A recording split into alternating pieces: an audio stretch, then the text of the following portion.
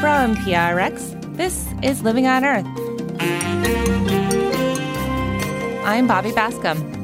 A ranch owner in Mexico uses simple techniques to bring water back to the desert. When I got here and started seeing the lack of water and the hills were bare and there was no grass, and I thought, I wonder if there's something you can do about this. And I started doing it, and I realized you can, and I guess I got hooked. Also, the Tony Award-winning musical Hadestown, a retelling of ancient Greek myth and a parable about climate change. The metaphors of industry and there being this terrible imbalance between how an industry consumes the natural world and what the natural world is able to sustain and give on its own are all through the piece. That and more this week on Living on Earth. Stick around. From PRX and the Jennifer and Ted Stanley Studios at the University of Massachusetts, Boston, this is Living on Earth. I'm Bobby Bascom, in for Steve Curwood. The Republican and Democratic national conventions held every 4 years are typically a spectacle of political speeches, balloon drops, and delegates decked out in red, white, and blue from head to toe. But this year, amid the coronavirus pandemic, the conventions have moved from the stage to our screens, with virtual side events and socially distanced political speeches that aired in a 2-hour primetime address each night.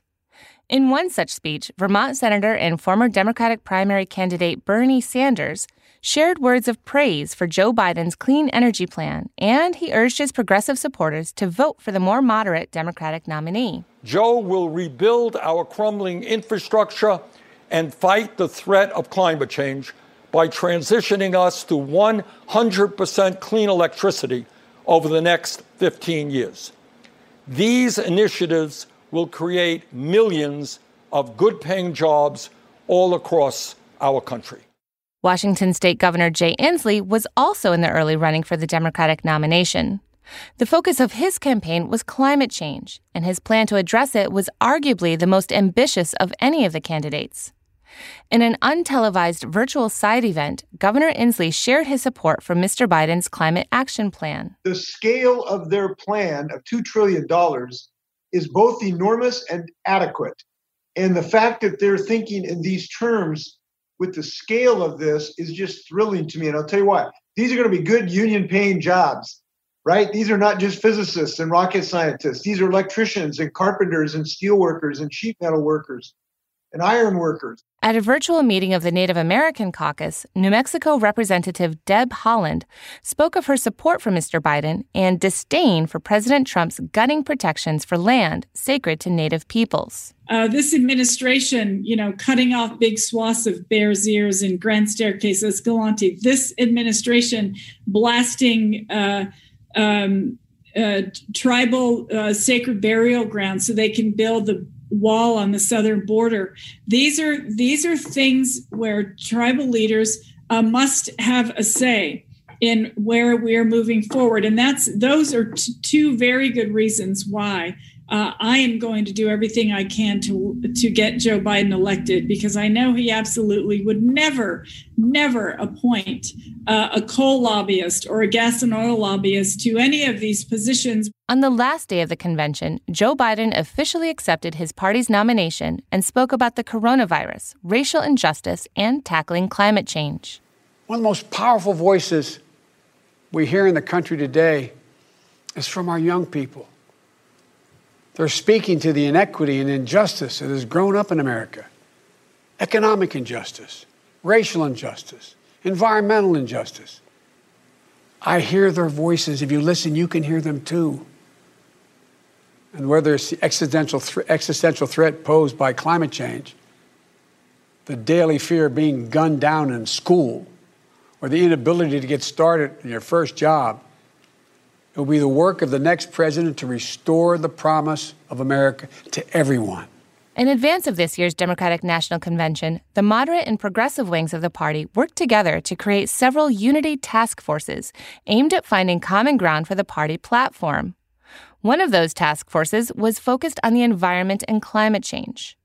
For more on the convention and the official Democratic Party platform, I'm joined now by Peter Dykstra.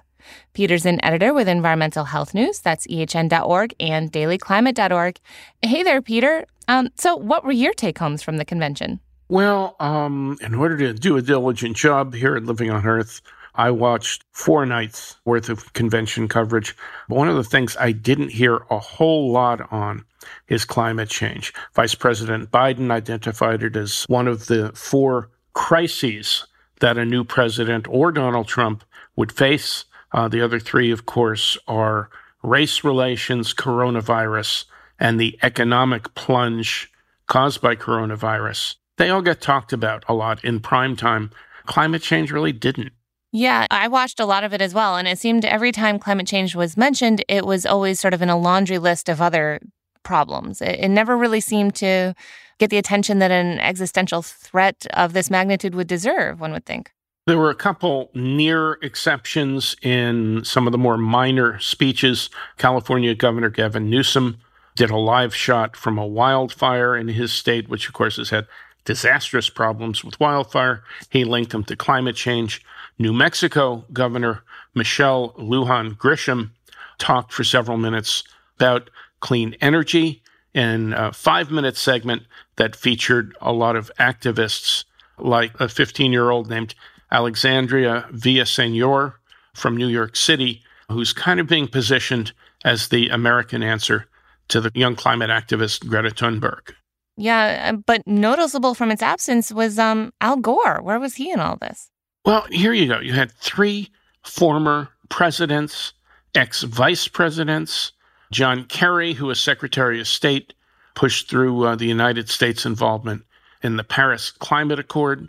You had all sorts of prominent members of Congress, entertainment figures, and the one who was missing in all of this is the guy who has been pushing on climate change for 40 years, Al Gore. He won a portion of a Nobel Peace Prize. He won an Oscar for his climate slideshow, An Inconvenient Truth. But somehow, the biggest opportunity to vindicate him, to give him credit for an I told you so, and to lay out a path toward action on climate change, in my opinion, the Democrats blew it. They should have had Al Gore front and center to talk about climate change on a par with those other issues that are deemed existential crises. So very little was said about climate change in prime time, but there are all of these virtual side events and caucuses and, of course, the party platform. What did you see there? Well, they're side events. So what it means is much of America didn't see them. They didn't get a message that they're really important. Almost every speaker, as you suggested, made a passing mention of climate change. Things that get passing mentions in prime time. The suggestion is they're not going to be an immediate focus for the Democrats should they win the White House or control of the Senate, any of the things that may be up for grabs in this election. It left me with a feeling that climate change will kind of be pushed to the back, particularly if the economy is still hurting in future years, as the experts tell us it will be. So I read the party platform, and they have a very ambitious goal of being carbon neutral by 2050. And they lay out, creating green jobs and doing that, solar installation and the like, which all is exactly what the Green New Deal was advocating for, a way to lift people out of poverty and also really address the climate emergency. But they never actually said the phrase Green New Deal in all of the environmental information on the party platform. Why is that, do you think? Well, I think because they're terrified of the Republicans using the phrase Green New Deal and holding up its most visible advocate, Congresswoman Alexandria Ocasio-Cortez, as negatives, as a threat to the American way of life. The Democrats embrace a lot of the Green New Deal.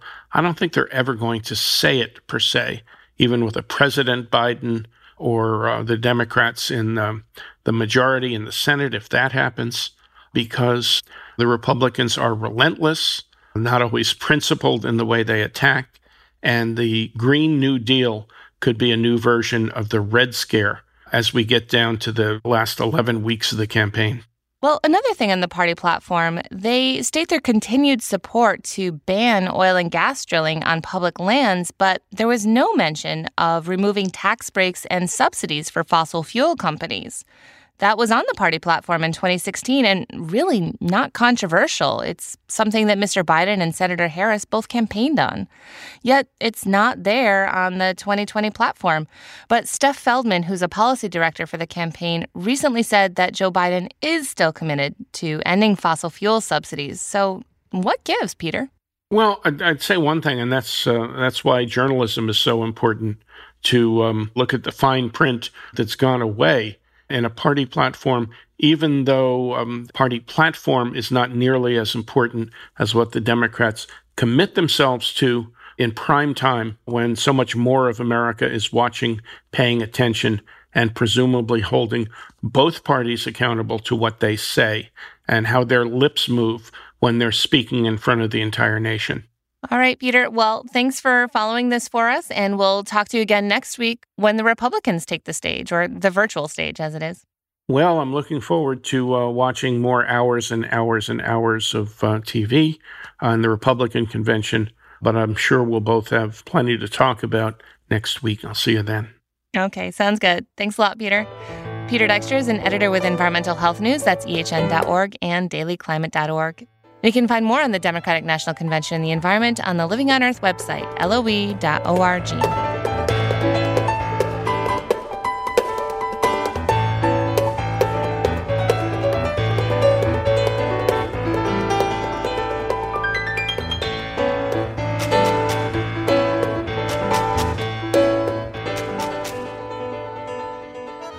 Coming up, a look at the diverse and often frightening world beneath our feet. That's just ahead on Living on Earth. If you like what you hear on Living on Earth, please join us with a gift of $5 or more. Just go to LOE.org and click on Donate at the top of the page. And thank you. Jenny, as you know, in order to record interviews from home, I have to sit in the most soundproof place I can find, which is my closet. So I'm now painfully aware that some of my shoes are majorly worn down. Oh man, must be all those socially distanced walks. Yes, exactly. What do I do? Well, Ainsley, have you looked into our sponsor, Thousand Fell? Thousand what? Thousand Fell. They make comfy sneakers out of recycled plastic bottles, and even after being made into shoes, they're 100% recyclable. Plus, they're leather-free and vegan. Okay, tell me more. These kicks are sleek and stain-proof, and they kick odors thanks to natural materials like aloe vera, coconut husk, and sugarcane. Ooh, sounds delicious. I'm sold. Where do I go? Find Thousand Fell shoes at thousandfell.com. That's THOUSANDFELL.com. And after you check out, be sure to mention Living on Earth. It's Living on Earth. I am Bobby Bascom. According to ancient Greek myth, Hades, ruler of the underworld, kidnaps the goddess Persephone and brings about the first winter on Earth. For writer Anais Mitchell, that sudden change in climate is the perfect backdrop for the story of her Tony Award-winning Broadway musical, Hadestown. The show infuses the theme of climate change with New Orleans jazz, folk, and pop music. And here to tell us more is the director of Hadestown, Rachel Chavkin. Rachel, welcome to Living on Earth. Thanks very much. So for someone that hasn't seen the show or listened to the music yet, can you give me a quick summary of what it's about? Yeah. So Hadestown is a retelling of an ancient story, for those who know their Greek mythology, which is the Orpheus and Eurydice story as it intersects with the myth of Hades and Persephone. Eurydice says, I think these lyrics are no longer exactly in it, but flood'll get you if the fire don't. So there's a sense that the above world is a dangerous place, but you hear about this mythic place, which is Hadestown. And Hadestown is a land of plenty and a land where you sort of aren't ever worried about where your next meal is going to come from. And so during Act 1, Eurydice chooses to go down to Hadestown. And the audience, along with Eurydice, discover that Hadestown is actually basically this proto-fascist state. And you hear about a wall that is getting built, and the wall will never be done. And Orpheus comes down to Hadestown to try to get the love of his life back. So here at Living on Earth, we tend to look at everything through the lens of the environment, but it seems pretty clear to me that there's some clear allusions to climate change. Can you tell me about that?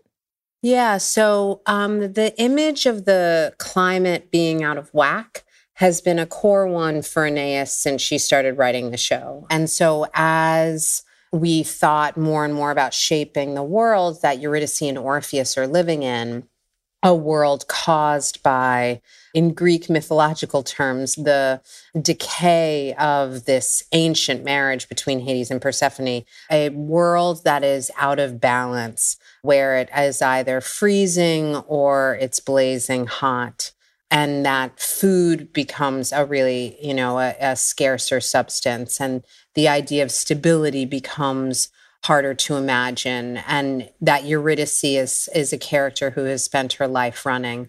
All of those are things that kind of crystallized while we were making the show. Mm-hmm. Well, let's play a song from the show. I want to play a clip of Any Way the Wind Blows. But before we do, can you set it up for me? What's happening at this point in the storyline?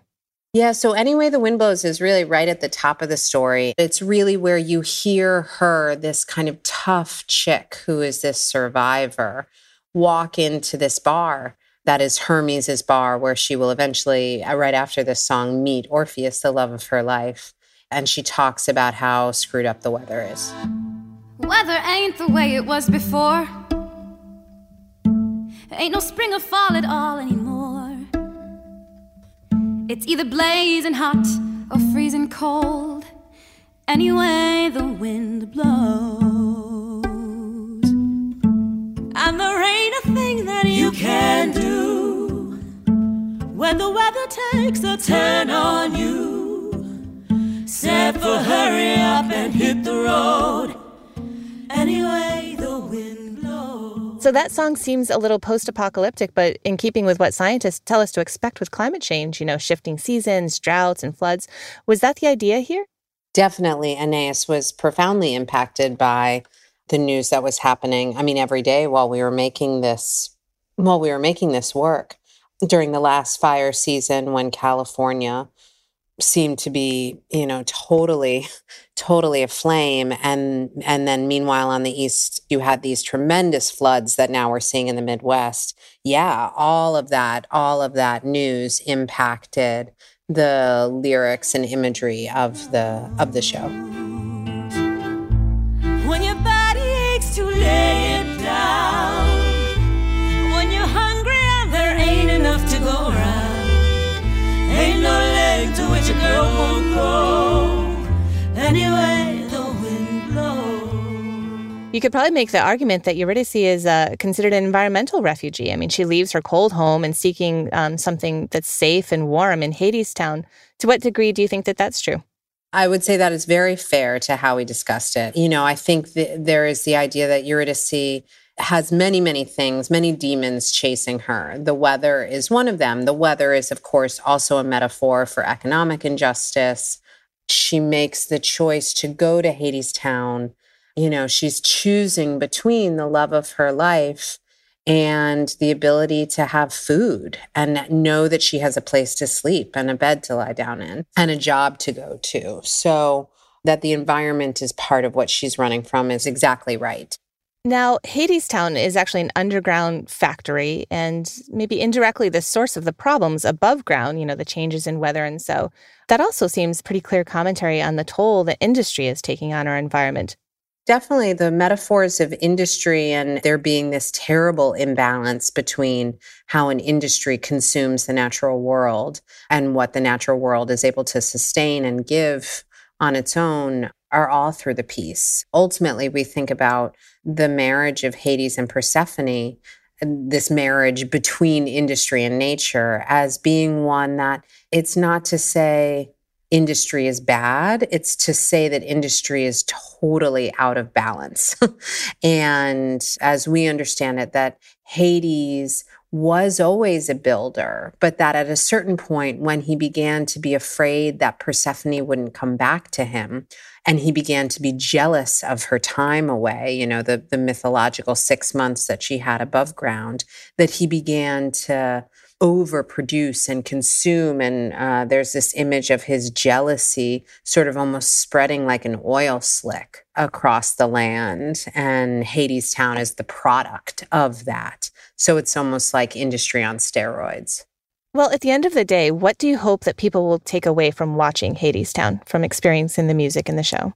Hadestown is about many things, but for me, the final image and the image that I hope that people leave with happens during Road to Hell 2. It's the final song in the show proper that Hermes sings. And there's this image of, yes, it's a sad song, it's an old song, but we sing this song, we sing the story of Orpheus and Eurydice anyway, because there is hope in the simple act of retelling the tale. There is hope in the community that gets gathered to hear the tale, and that essentially with each generation, the needle moves a little bit, whether we see change in our lifetime or not. Rachel Chavkin is the Tony Award-winning director of Hadestown. Rachel, thank you so much for taking this time with me. It's a pleasure.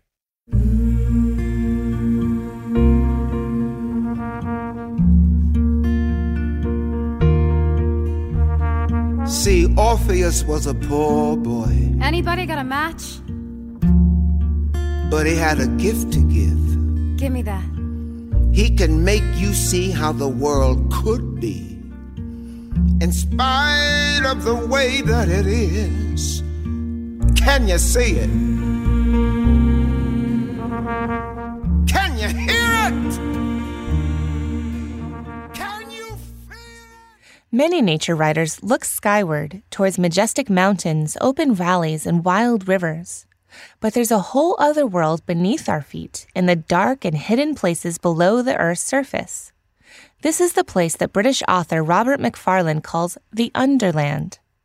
For nearly a decade, he's been venturing into ice caves, exploring underwater rivers, and crawling through catacombs to discover this hidden world that can be both beautiful and macabre. His latest book, Underland, A Deep Time Journey, documents these travels and explores the human relationship with the deep time of down below. Living on Earth's Jenny Doering spoke with Robert Macfarlane. So let's start off with a big question. What is the Underland? Yes, that is a very good question, and I guess there is a 500-page answer to that, but the shorter version of that would be all that lies beneath us, and particularly that which lies below the surface of the land. And it's a place that we have shunned and been frightened by, but also been drawn to for as long as we have been anatomically modern humans, and indeed longer than that. So I wrote a book about mountains a very long time ago, which tried to work out why people go high. This is an attempt to answer the question of why people go low and what they find when they do. You say that we tend to shun the Underland. Why is that?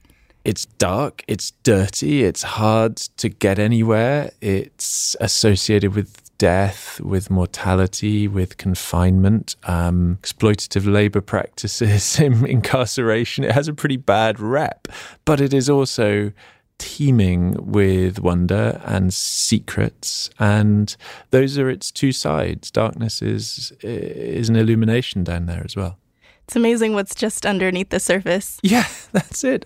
I say really early on in the book, look up and you can see literally trillions of miles on a clear night. You look down and your sight stops at the ground. And that's why we know so little, because we are so kind of optically charged in our knowledge. I mean, it seems to hold this incredible power for you as you're journeying through, as you're going through the catacombs in France and this underground river running through Italy. Yeah. I mean, reading your book, it almost felt like you were traveling to Hades and back. Well, someone just introduced me to this great musical of yours, Hadestown, which just cleaned up at the Tonys. So I have some of the songs from Hadestown going through my mind. But I think there is a great playlist to be made from the Underworld songs, the jams going underground. And anyway, so it goes. But yeah, it's a zone of myth. Hades is one of those, though classical myth is filled with what they call the catabasis, the journey down into the underworld, often to retrieve something of value, a loved one, or to consult with somebody dead about the future.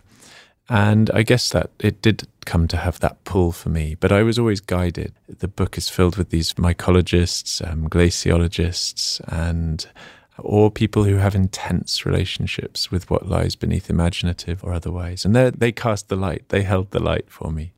The subtitle of your book is A Deep Time Journey. Can you explain what deep time means to you? Yeah, deep time is a phrase actually that John McPhee, the great nonfiction writer, comes up with, New Yorker writer. But it's an old concept, it's as old as geology. But basically, it is Earth history in its full units of age and ancientness, the epoch, the eon, the era, not the minute, the second, the week, the year. Deep time crushes our units to a wafer, really, to an irrelevance, it seems. But so deep time means Earth historical time, but I think what's striking to me about the Anthropocene, arguably, is that we have accelerated, we have shallowed deep time, or we've scrambled deep time, and suddenly all these things, we burn Carboniferous era fossil fuels to melt Pleistocene era ice to determine Anthropocene future climates, and suddenly deep time is no longer sequential and orderly, if it ever was, and it's muddled, and that's an unsettlement for us. How did you choose the places that you wanted to visit for this book? They chose themselves. This may be a post hoc rationalization, but it did feel afterwards as though I was uncovering a kind of buried structure that already existed. I knew I wanted to write about deep time. I knew I couldn't only do that in my own body and my own voice because I am a shallow time human being. And so there are parts of the book that are told not by me, but just they move around within the deep time history of the underworld and around the geography of the globe as well. So in Gaza, or they're in the Cretaceous, or they're in America where nuclear waste storage facilities are being constructed in Yucca Mountain and so forth. But the main parts of the book occur in Britain, then in Central and Eastern Europe, and then in the North and the Arctic. And that's just the way it fell out. There's a lot of nature in this book, of course, but there's also man-made structures. Like, I'm thinking of the catacombs under Paris, France. And so you traveled down there. What was it like to be down there in the catacombs of Paris, France? Well, the first thing to say is that I was down there for 2.5 days, which is the longest I've ever gone, which isn't very long, but is longer, I suspect, than most people have gone without seeing the sky or the sun or the surface or anything. And I went down with an amazing person called Lena, who was generous and bold and brave and rather different underground than she was above ground. She was gentle in both places, but she was quite quiet above ground, but had to be quite decisive. And she had this amazing navigational ability down there. She didn't really consult a map. She'd been down there lots and lots, and she could just map it in her brain. It was like she had GPS for the catacombs on. So we spent time down there sleeping down in the dark, and you do lose track of time. And you also realise you're in limestone, which is a rock made of death, basically, of accumulated bodies of marine microorganisms, and also filled with the dead of Paris. The Underland seems like such a place that evokes extremes of emotion, wonder as well as fear. How did these emotions manifest for you in your explorations of the Underland? That's a great question. And I was a conduit in a way. I mean, we have mined from it meaning as well as resource. So I'm just one of, a billion meaning makers. But there was one point in Norway where I just wept when I got into this deep sea cave where cave art had been made about 2,500 years previously by really marginal, what we would call Bronze Age hunter-gatherers, peri-Arctic, peripatetic people. And then they'd painted these figures, the Red Dancers, out of iron oxide on the cave wall deep inside this granite mountain in a brutally wild place. So, and when I finally got there after a really hard winter journey on my own, I was overcome. You worked for nearly a decade on writing this book. How did your relationship with the Underland evolve over time? Well, you're right that the idea first came in about 2010. That was the year of the Deepwater Horizon blowout, of the Icelandic volcano's eruption, of the Chilean miners trapped underground. It was a real underworld year. I really started working on it in 2012. I think a couple of things. One is I began to understand deep time as running forwards as well as backwards. And the second was just the age of the time we have spent being drawn into darkness. I wrote this book about mountains and why we're drawn to mountaintops, but that is so young. That is just punkishly young, that cultural impulse. It's not even 300 years old. But we have been going into the darkness as a species, leaving those prints on the cave, those handprints on the cave wall that we have all seen the images of, for tens and tens and tens of thousands of years. So something is at work there, and that is inexhaustibly fascinating to me. As you've alluded to, humans have used the Underland for, I guess, as long as we've been around almost. What are the different ways that we found it useful to us? Well, I say early on in the book, and it took me a long time to work this out, that I think I call them like the three great tasks of the Underland, and they are to shelter, to yield, and to dispose. So to shelter, where we put the bodies of our loved ones in a way to keep them safe so we can go back and meet them again. It's where the Germans are putting all of their state documents in microfiche, or at the Svalbard seed vault, we're putting all the as much of seed biodiversity as we can in storage. So that's the sheltering. And then yield, obviously, we're a mining species. We're a burrowing species. We've drilled 50 million kilometers of oil borehole alone. We've mined so much wealth out of the earth. So we go to take knowledge, we go to take matter out. And then dispose is where we put the stuff we don't want. Our nuclear waste, our sewage, the Cloaca Maxima in Rome was the great sewer at the heart of Rome that Rome would just chuck all its stuff into. So the underworld is our sump, is our shelter, and is our treasure chest. In your book, you're thinking about the past, you're also thinking about the future. And you ask this really interesting, unique question. Are we being good ancestors? What do you think the answer is to that? No, we're not. And I think we're being asked to think more and harder about our ancestry now, but in the sense not of backwards in time, but of forwards in time. And for me, that is the deep time of this book, is actually not just the stuff which falls away behind us for billions of years, but what we're leaving. Do you think there's anything we can do to do a better job of leaving a good future for those who come after us? Yeah, I do. There are countless things we can do. I mean, if we think just in terms of Anthropocene future fossils, like what, in a very literal way, what will be our future fossils? It doesn't look great. We're going to leave lots of sheep, cow and pig bones behind. We're going to leave an absence of surface soil. We're going to leave an absence of biodiversity. We're going to leave a massive spike of nitrogen. We're going to leave radionuclides from our testings. We're going to leave fly ash and lead. It's a pretty ugly record, particularly those extinctions and the habitat loss. That might be our script. So I would love us to exit the Anthropocene and turn up in a scene called something like the Symbiocene or the Mutualocene or the Sustainablocene. But it's we've got to, actually, for so many reasons. Robert, is there a passage that you'd like to read for us from your book?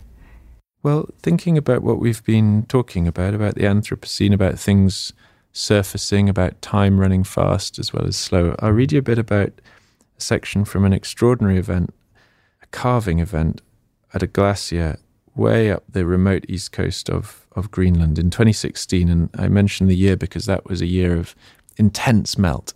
Nuuk, the capital of Greenland, was at 22 degrees C, which is not what Greenland capital should be feeling. And the ice cap was melting, the glaciers were running and carving fast. And we saw this extraordinary event.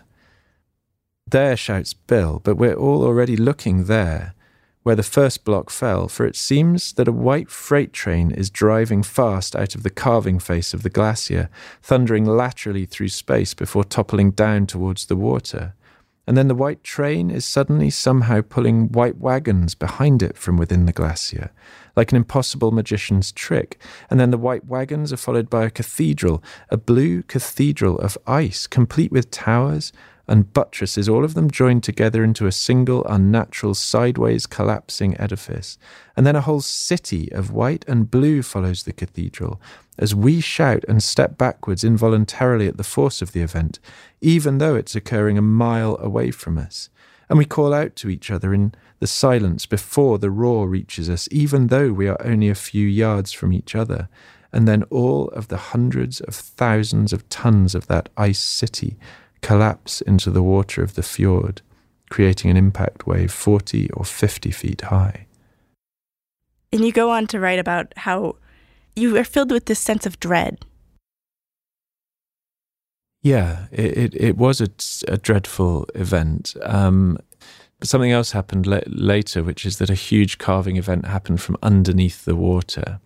So obviously glaciers have a mass below the waterline, and what I was describing there was a huge calving event that was coming from the above water face, pulling and pulling this ice out of itself. But also what was happening under the water is a massive calving was happening under the water. And because ice is more buoyant than water, it comes up. And up came this huge, dark, blue, black pyramid of ancient ice. And for me, this was something out of a kind of early 20th century horror novella.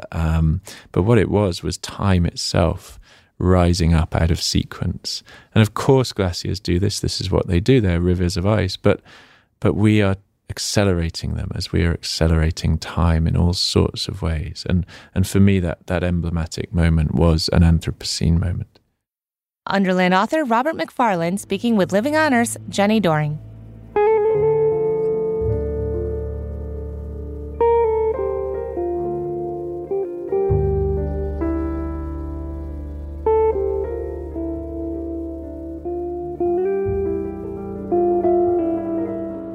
Coming up, a rancher in Mexico uses simple technology to bring water back to the desert. That's just ahead here on Living on Earth.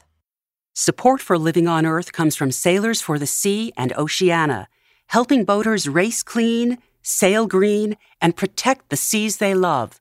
More information at sailorsforthesea.org. If you like Living on Earth, you might also like Outside In. Outside In is a show about the natural world and how we use it, hosted by Sam Evans-Brown. It's less focused on the news and more about reveling in the wonder of the natural world. Outside In tackles a broad range of subjects, from the environmental movement's troubling links to the eugenics movement and the troubling history between hydropower development and Indigenous rights in Canada, to deep dives into the amazing complexity of unique ecosystems and into the world of storm chasers. The show has taken listeners under the ice of frozen lakes, to frozen peat bogs in the Arctic, to plains and pine barrens that co-evolve with fire, and up close to patches of moss in your backyard. Outside In tries to capture the joy that attracts so many of us to the outdoors in the first place. You can find Outside In your favorite podcast app and at OutsideIn.org. It's Living on Earth. I'm Bobby Bascom. Today, the lands of the southwestern U.S. and northern Mexico are considered desert or semi-arid. But for a couple months each year, the region is awash with water from the seasonal monsoons. The normally dry riverbeds fill with floodwater and swell to create a habitat for all manner of water birds and amphibians. The watery paradise is short-lived, though, and most of those streams dry up in a matter of weeks. But that wasn't always the case. A network of streams, rivers, and wetlands once crisscrossed the landscape. In fact, more than 150 years ago, around the time of the Civil War, people in the region struggled with malaria, a mosquito-borne illness typically associated with tropical wet climates. Last year, I went to Mexico and found a ranch owner that's working on ways to keep some of that water on the land longer. My journey starts at the Gadsden Hotel in Douglas, Arizona. It's a grand building with walls the color of gold and marble pillars holding up an ornately painted ceiling. A step in the gray marble staircase bears a chip legend says was left by the Mexican revolutionary Pancho Villa when he rode his horse up these stairs. Today, it's a popular spot for weddings, and it's here that I met Valere Clark. Good morning. So, this is a piece of history. The opulence of the hotel hints at an earlier time of prosperity and wealth. Valere says the whole region, north and south of the border, was made rich more than 100 years ago by the same things. This was copper, cotton, and cattle, the 3 C's, all in the early 1900s. Those 3 C's made a lot of money, but heavily degraded the land. Before the arrival of settlers, the region didn't have much water, but there were some dense grasslands. Forests grew alongside rivers that meandered across the open landscape, and wetlands popped up every 20 or 30 miles along those rivers. But when Valere first visited back in the 70s, decades of mining and agriculture left the arid soil dry and cracked. Few trees remained, and the riverbeds were deeply eroded. Valere came from a wealthy family in New York City. She and her husband at the time were traveling in Mexico and fell in love with the austere land.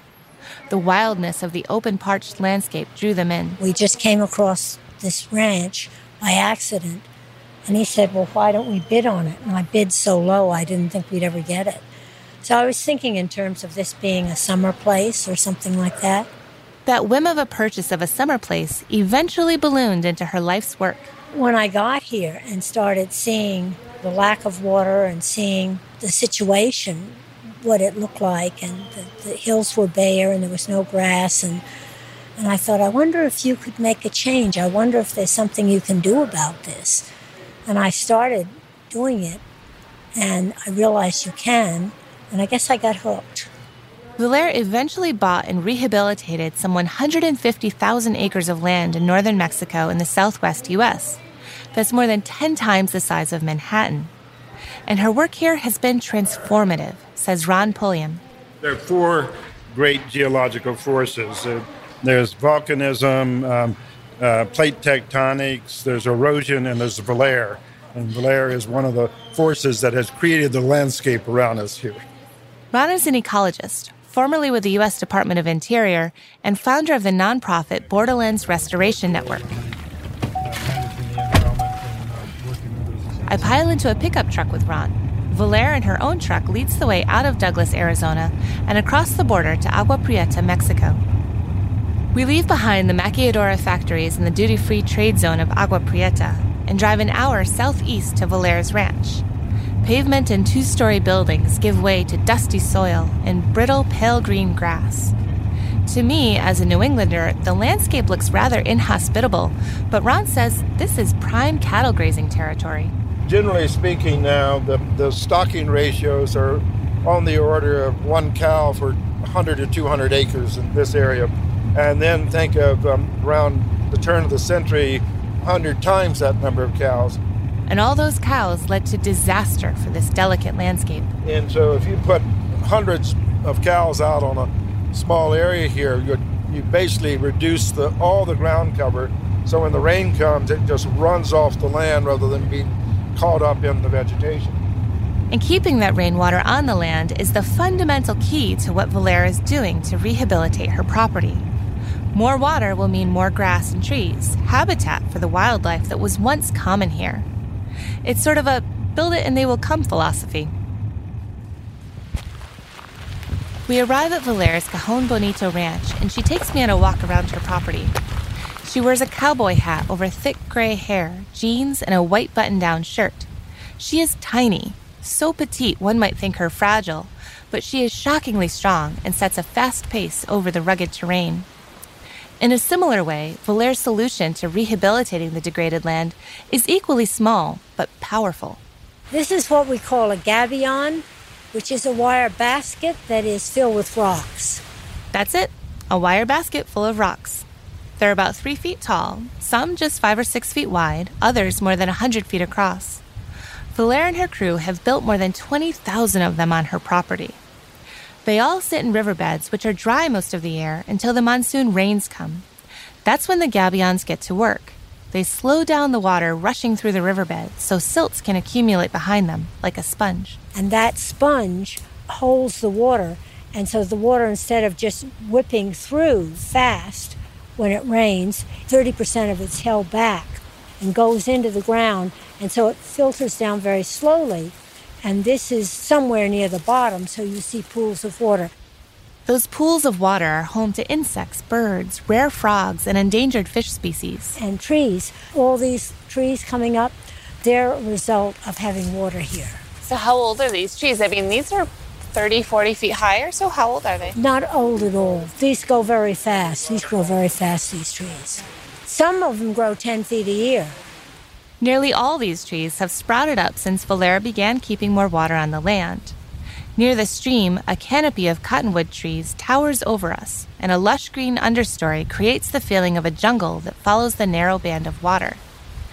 We continue our walk on the edge of the forest, which she says is a vital corridor for wildlife in the region. We've seen ocelot, we've seen bobcats and lions and bears and coatimundis and javelinas and ringtail cats. And have you seen jaguars? How much ringtail cat down here? We didn't, but a jaguar was photographed right coming. My goodness, what is that? Oh, that is a Gila monster. You're kidding. They're very rare. I mean, they're very, very, yes. I almost stepped on it. Take a picture. Oh, you're right. Quickly. That's a find. Yeah. You found, that was very exciting. After being startled by the venomous lizard, Valere and I head back to her ranch house. We meet up with Ron Pulliam to see more of Valere's work. We drive past parched, bare earth cracked into the shape of a hexagon and stop at a different ecosystem altogether. Instead of a riparian forest, this is a wetland teeming with life. Reeds and cattails poke up through the water. At least a dozen different species of brightly colored birds dart about. Butterflies sun themselves, and bright blue dragonflies copulate in midair. Ron Pulliam says this region is a hotbed for insect diversity, including some 450 different species of bees, and... Very strangely, the desert area through here has exceptionally high dragonfly diversity, and that's one of the signs of the past extent of wetlands in this area. Indeed, historical records from the Spanish settlers suggest this region was once a patchwork of wetlands just like this. Gary Paul Nabhan is a desert ecologist with the University of Arizona.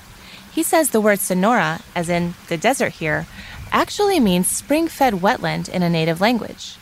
In an area the size of Connecticut, you might have 20, maybe 30 of these, but they were so important to human life and to wildlife that every one of them was named, and probably 1 in 10 is left. Probably more like 1 in 20 or 1 in 30. How important are these types of habitat for the whole region, for the ecosystems? Well, incredibly so. Look at the vermilion flycatchers there. I'm sorry, they're showstoppers. They're just so beautiful. Oh, they're bright red and they're beautiful, yeah. Yeah. First of all, in a historical ecological sense, these were the seed beds for all the vegetation. But secondly, they were the hubs of human habitation because this is where all the ecosystem services happen. And so they were as important as the oases were in the Sahara Desert. You would travel 30 miles out of your way to reach a place like this. And important for migrating wildlife, too. These were wet stepping stones between central Mexico and Canada. Bright and early the next morning, I meet up with Ron Pulliam to go birding near another wildlife corridor, which it turns out was a highway of a different sort not so long ago. Morning. We're up for a late morning walk. Late morning? It's 5:30. We walk alongside a small creek, craning our necks up, hoping to spot some birds. This creek is interesting just in itself. It was protected by Valere because it was identified as the most intact fish stream in northern Mexico, and perhaps the most intact in all of Mexico. And it had several species, 5 or 6 species of rare and endangered species. And this also used to be the bus route. And it looks like a pristine natural stream now. But in the 1950s, there was a biologist that camped on the shore right over here. And in the night, he counted 5 buses driving up the stream. This was the road between Sonora and Chihuahua. Somehow, those endangered fish species managed to survive living in a bus route and are now on the rebound. Even beavers have recolonized the river. At one point, Valere Clark introduced a few beaver pairs to one stream on this river, but now several more have been drawn to the water that is once again running free, and the broad-tailed volunteers are getting to the business of building dams for her. For all her ecological work, Valere is still mindful of serving as a model for other ranches in the region that depend on raising cattle for their livelihood. She removed most of the cows from her ranch when she bought the place, but she did keep a small herd and is very deliberate about where and when they graze. And it's paid off. Her ranch manager recruited members of his family to enter 3 Novillo steers at a large cattle exposition. All the people in Sonora bring their animals to this big thing, this big do. And so his daughter, Sarah, won first prize among the novillos, and she won the grand champion, the overall prize. And then when the animal was slaughtered, we won overall the prize of having the best cut up meat too. So we couldn't get any better than that. The hope is that Public Win will encourage other ranchers in the area to explore the sustainable ranching that results in award-winning beef. And Valaire's biggest hope is that they will see the advantage of rehabilitating their own degraded land. I think the next thing is having people come and see the benefits of what we've done, that it is possible to turn land around. I think it's important. The next step would really be to reach out to other people and let them know that it's possible to heal really sick land. In fact, Valaire's work is already spreading across the region. Literally. The water she retains with her gabions does not stay on her land alone. It seeps into the water table and flows downstream, hydrating degraded lands for miles around. And in a region where water is wealth, Valaire is already sharing in the profits of restoration.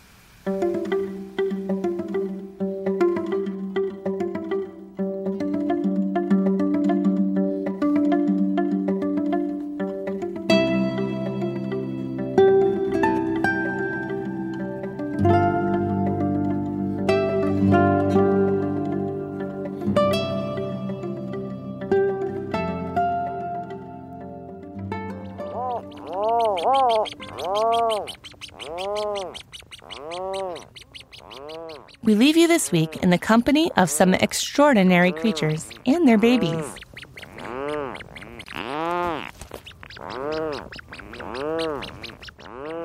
These are several rhinoceros auklets with their chicks, recorded at Protection Island National Wildlife Refuge in the Strait of Juan de Fuca off the Pacific coast. Rhinoceros auklets are relatives of puffins, medium-sized dark gray duck-like birds that spend their days at sea and then return at night with fish for their single chick, hiding deep in a burrow.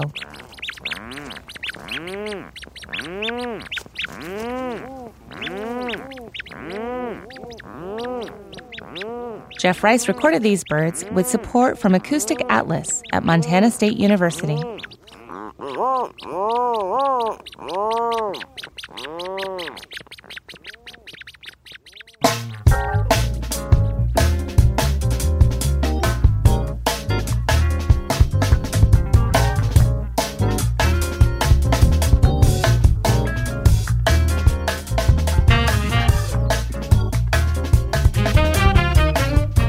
Living on Earth is produced by the World Media Foundation.